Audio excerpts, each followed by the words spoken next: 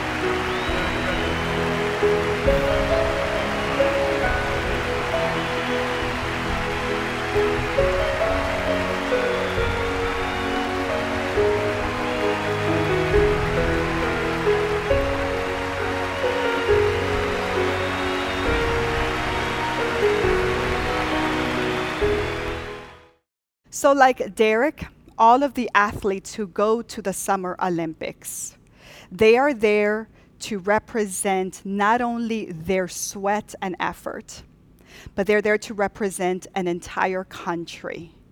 And there's pride in that. And it represents also the support of the family, of the community, of what it took to send that person on behalf of a whole nation or a people. Acts 11 is not about sports and games, but it is about determination and resilience. And I hope that you can see when we explore that, the significance and the impact of working together shoulder to shoulder. And they may be representing a country. We represent countries too, but we also represent the church. And Derek was not able to win the way he planned, or even to compete the way he planned.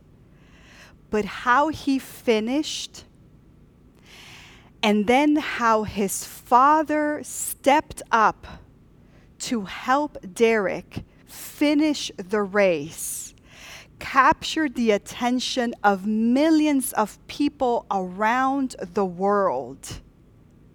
And it was a very inspiring, hope-filled story, and at the same time, it was heartbreaking and it had pain involved. Last week, I invited you to explore Acts chapter 6 through 9. Between chapter 9 and chapter 11, which is what I'm going to explore today, please keep in mind that historians tell us that there is at least 7 to 8 years in between. There's 7 or 8 years of a lot of work in extending the gospel after the Pentecost, spreading the news in Jerusalem and beyond Jerusalem. So when we get to chapter 11, it tells us how the gospel is being introduced to Antioch, where there's a demographic of non-Jews, the Gentiles. And the preaching and the teaching and the acceptance of the gospel is meaningful for us to consider, not only because of demographic, but because of the distance. It took a lot of walking and journeying through and perseverance for people to then respond and accept. And the word tells us that many people joined the movement. So we get to Acts 11, verses 22 through 30, and it reads like this. When the church in Jerusalem heard about this, they sent Barnabas to Antioch. When he arrived and saw evidence of God's grace, he was overjoyed, and he encouraged everyone to remain fully committed to the Lord. Barnabas responded in this way because he was a good man whom the Holy Spirit had endowed with exceptional faith. We heard similar description last week, and the word wants to make a point to describe Barnabas again, 7-8 years later.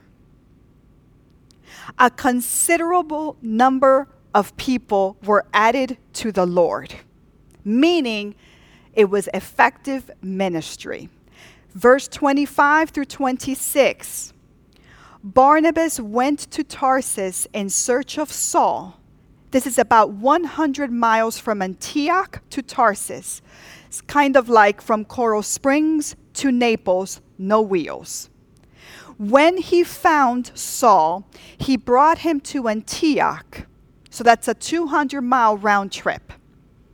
And they were there for a whole year, meeting with the church and teaching large numbers of people. And it was in Antioch where the disciples were first labeled Christians. About that time, some prophets came down from Jerusalem to Antioch, and one of them, Agabus, stood up and, inspired by the Spirit, predicted that a severe famine would overtake the entire Roman world. This occurred during Claudius's rule. The disciples decided they would send support to the brothers and sisters in Judea, with everyone contributing to the ministry according to each person's abundance. They sent Barnabas and Saul to take these gifts to the elders. So you can read details like who was ruling during the time of a famine so that we can have a verification of history. That's key. We also are introduced to the fact that the label of Christian was first introduced in Antioch. The label or title Christian today for us is a reason to be proud, maybe. We identify ourselves with that. But back then, how it was first introduced, for persons who were called Christians, it was done in a condescending way. In Antioch, there was this practice that based on how you were associated with the culture and which political party you associated with, you were referred to, if you were with Herod, Herodian. If you were with the Caesar's party, a Caesarian. And if you followed the lordship of Jesus Christ, You were now called, the nickname was Christian. Now, the connotation was the Christ folk. So in time, by the 2nd century, it developed, and it took so much traction that we know it today as a powerful identity. But at the very beginning of the church development, even the name was a way to put people down. Why does this matter today? Why do I want to share this with you? It matters to us, and it should matter to you how we got here. How it is difficult to be the church. It's always been difficult. It's hard to be a Christian. It's always been hard. It's difficult to instill in our children and hope that when they grow up, they will decide for themselves to identify as Christians. It's hard to keep our marriages centered in Christ.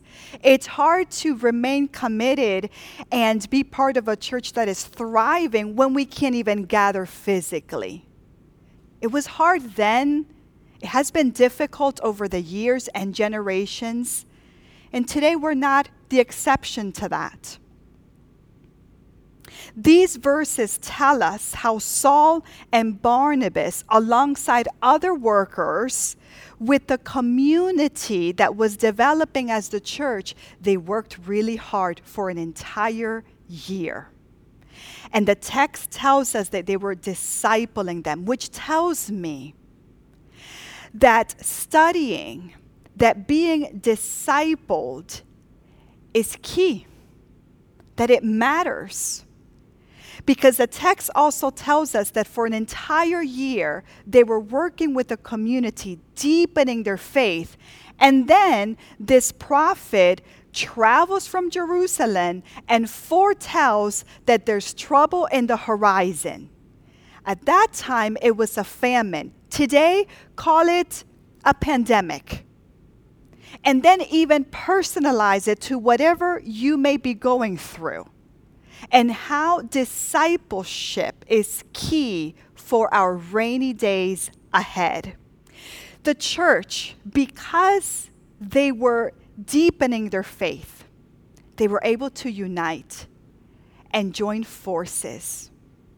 And in the midst of the trials and tribulations, they supported. They supported Paul, or Saul, who was then to be considered Paul. They supported Barnabas. And for the areas of the other churches that were struggling, they went. Kind of like how Derek's dad stepped into the arena. And they went and they helped. We can't just be spectators. We can't just be bystanders of the faith.